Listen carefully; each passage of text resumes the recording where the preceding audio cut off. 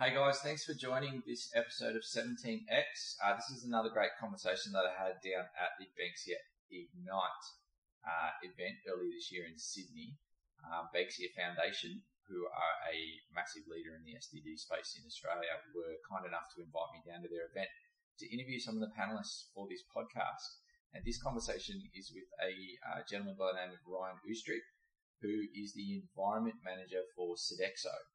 Now, Sodexo is a multinational service provider, and he champions their global sustainability program, which is called Better Tomorrow 2025, here in Australia. So he's been with the company for 8 years and is also undertaking a Masters in Renewable Energy. So he's got a huge amount of experience and knowledge, and he was on stage at Banksia Ignite talking about what Sodexo is up to with their responsible consumption and how they are really providing sustainable options for all of the services that they provide. In particular, they are working towards SDG number 12 around responsible consumption and production. Through their partners, it's all about education, sustainable supplies, Indigenous engagement, community activities, waste management, and recycling. So they're playing a huge game, and the great news is that they're not just playing a huge game here in Australia. This is an international company. So, you can really take what Ryan's talking about here and really look at understanding that these guys are applying these models all over the world, which is really great to hear. So sit back and enjoy this conversation. I hope you enjoy it the way that I did and hear from Ryan himself. Cheers. Hey there, and welcome to the 17X podcast series, where we chat with amazing people from all over the world on how they are using their business to create outcomes aligned with the Sustainable Development Goals. We hear from entrepreneurs, social innovators and change makers, and everyday business owners using their business and brands as a source for good. So sit back, get inspired with me as we hear from these amazing people telling their story of purpose and impact. Thanks for listening. All right, welcome back to the podcast. We are at Banksia Ignite, and today I'm chatting with Ryan Oostrip from Sodexo. Yes. Welcome. Hey, thank you. Nice to be here. We've just heard Ryan tell us a little bit about what Sodexo is up to in the sustainability space and really across the board on all this SDGs. But mate, can you just tell us in your words who you are and what you do and what Sodexo is all about? Absolutely. My name's Ryan. I'm the Environment Manager for Sodexo, and I also champion our sustainability program within Australia.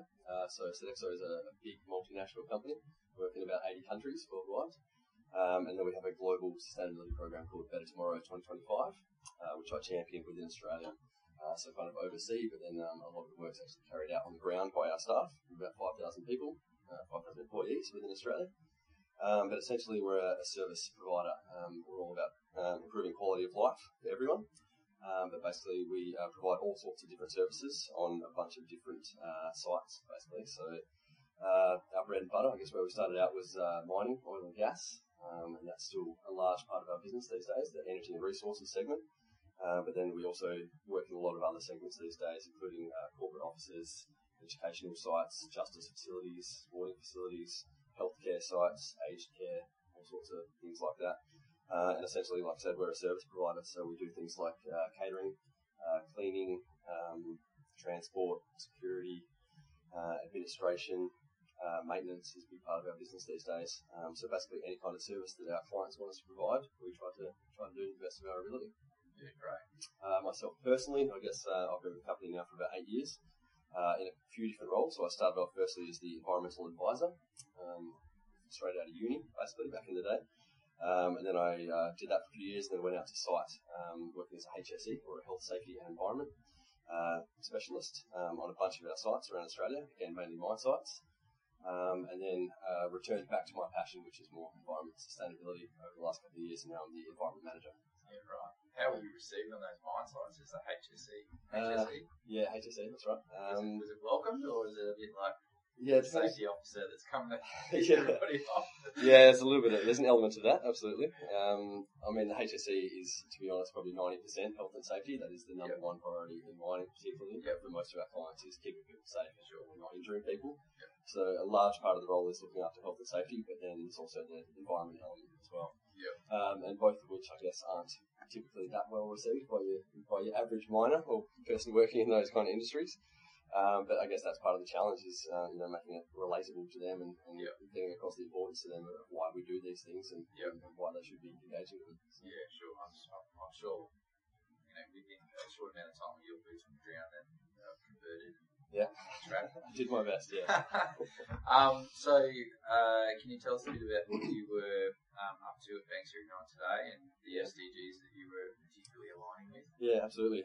So like you mentioned right back at the start, we do a lot of our work covers a lot of the SDGs, I guess, but particularly today I was talking about goal number 12, which is responsible consumption and production. So a large focus on food waste, but we also do a lot of other things in that space, I guess. So in terms of recycling and waste management, sustainable supplies and supply chain, reducing food waste across the board, recovering resources in all their forms. So there's a lot of different things that we do in that space. So yeah, great. I'm actually only part-time in my role at the moment as well, so it keeps me very busy. Yeah, a few days a week that I do work. So I noticed in your session, the Craig Rucastle kind of gave you a question around the waste management in food, and your answer seemed to allude more to the prevention rather than cure. Absolutely. Is that something unique to you guys, or is that a general thesis across? Yeah, no, I guess that's the general kind of approach for most people. I'm not sure if you've heard of the waste hierarchy before, but like I mentioned to Craig on the panel earlier, avoidance is usually the first preference. So the waste hierarchy works, avoid, reduce, reuse, recycle, and then recover in terms of order of preference. So our first preference is always to avoid creating the waste in the first place and to avoid sending it to our sites to deal with in the first place if we can. So like I mentioned, we do a lot of work with our supply chain in terms of sustainable packaging, sustainable supplies, and reducing the amount of food waste that we are going to produce before it gets sent out to our facilities and sites. So there's a lot of work being done in that space, particularly around plastics at the moment. We, as of last year, came up with a reduction plan to phase out all our single-use plastics, so things like stirrers, plastic bags, plastic straws, crib containers, or takeaway plastic containers, even coffee cups, things like that. So we're going through that process at the moment nationally, trying to phase that out as much as we can, or at the very least provide more sustainable alternatives, so biodegradable or compostable, or preferably reusable alternatives to all those things.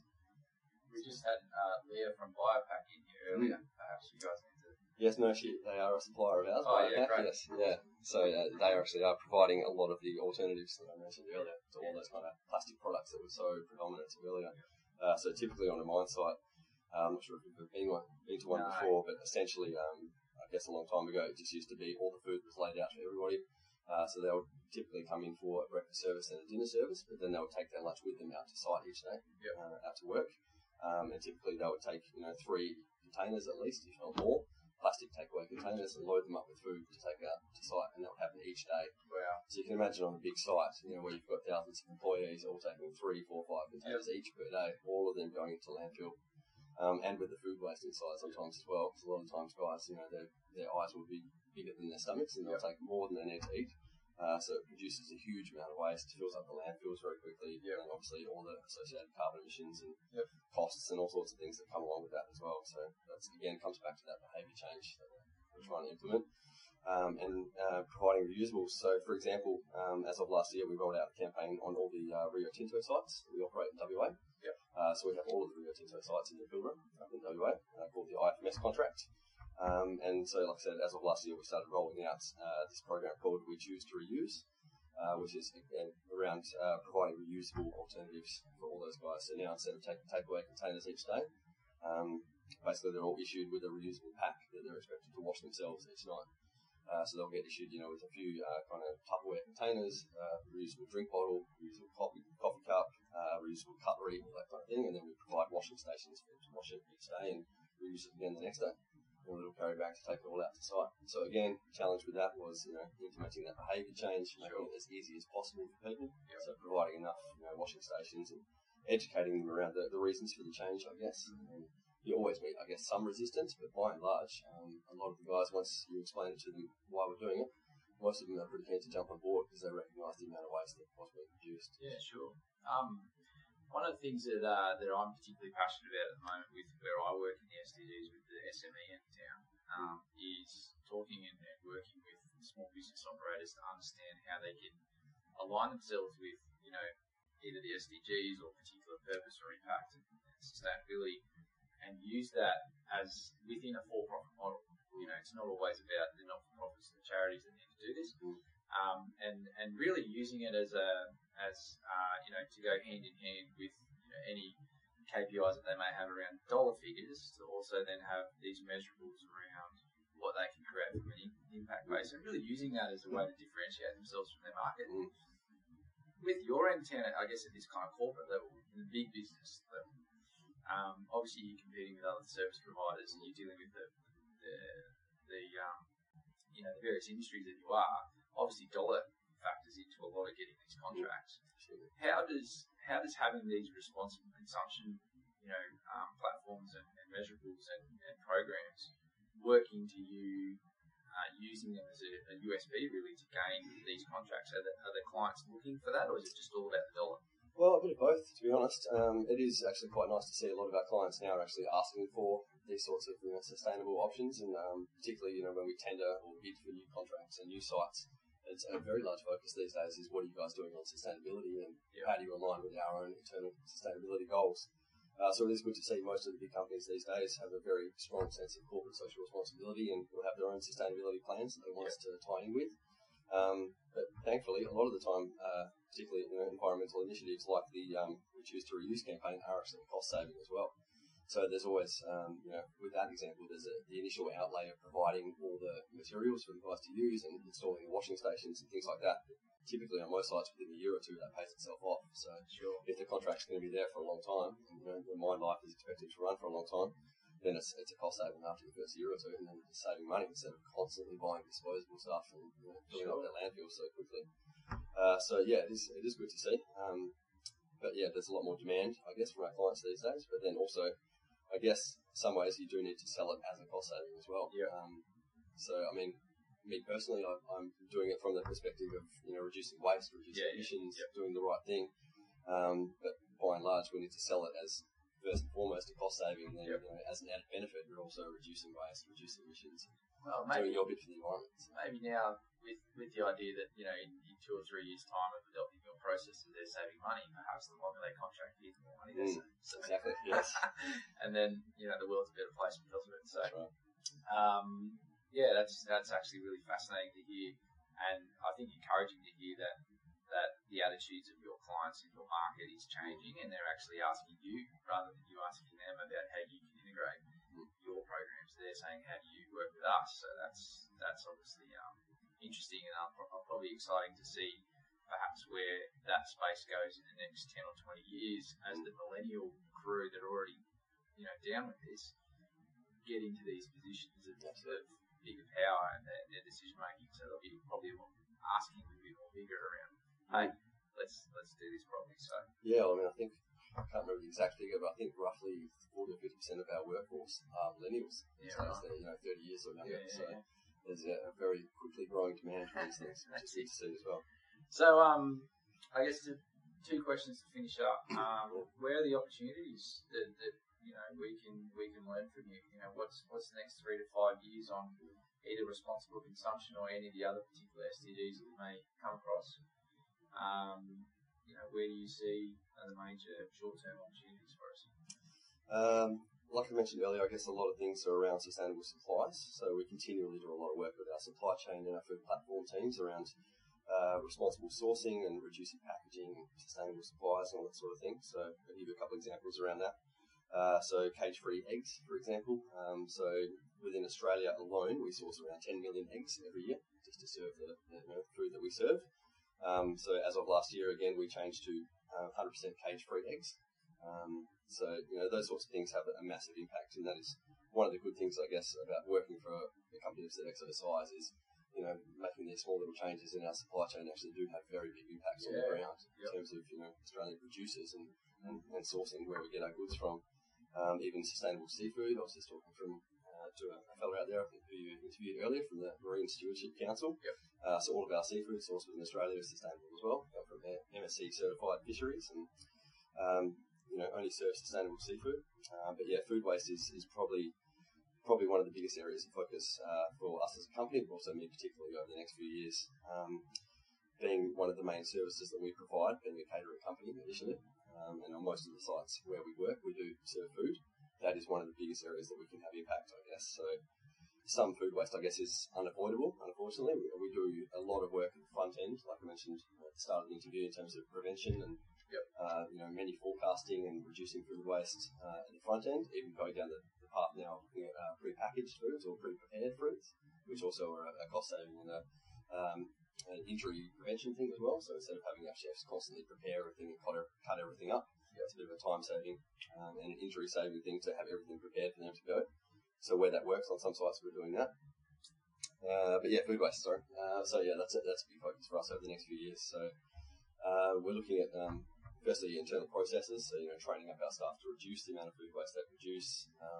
We're looking at rolling out a program this year globally called WasteWatch, which is powered by a system called LeanPath, which is basically a food waste tracking and management system, where all the food waste is kind of measured and tracked and entered into a computer management system where you gather the data and look for kind of hotspots of where your waste is being produced, with the goal of trying to identify some of those areas where we could possibly reduce it further.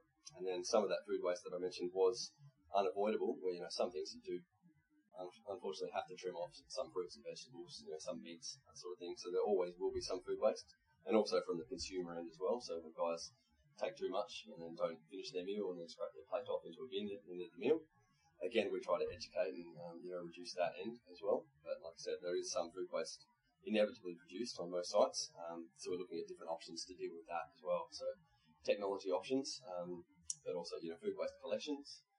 And just, in terms of the technology options, I guess we're looking at things like dehydrators, macerators, biodigesters, even down to simple solutions like composting and web farm systems. And they need chickens. That's what they need. Yes. My chickens eat all of our food waste. Yes.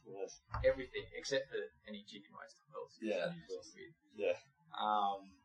Well, I think us as individuals, we have chickens, great, but obviously you've got the science, the data, the experience in your organisation to make these amazing programs and understand where the focus needs to be. And we as individuals can learn from that and say, okay, great. Darcy upstairs has talked about teaspoons of change and what we can do in the little things at home and in our own daily lives to create and contribute to the bigger picture. And I feel like, responsible consumption has come up a bit for us today, and particularly in these podcasts. And food waste is certainly something that is a big contributor to those things.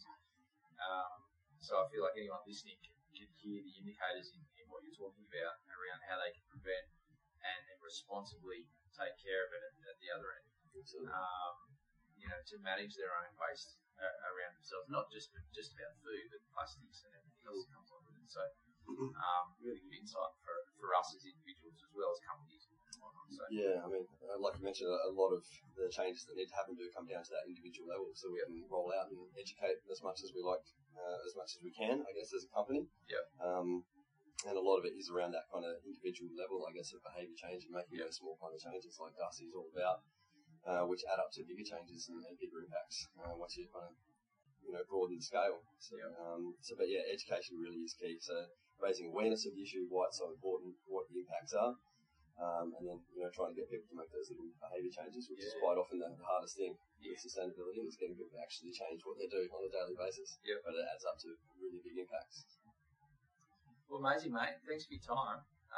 Really, obviously, really good insight again from obviously the amount of information and the real data that you've got access to make the right decisions. And it's great to have that shared. So I appreciate you taking the time to have a chat. My pleasure. If people want to get in touch with Sodexo or yourself and ditch their current providers to come on board with you guys and do the right thing with the right programs, how do they get in touch?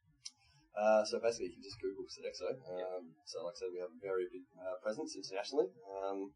I guess my details are out there probably as well somewhere. I'm on LinkedIn and all sorts of other platforms. But Sodexo, don't have to look too far for us on the internet, SODEXO, and you will find us. Great.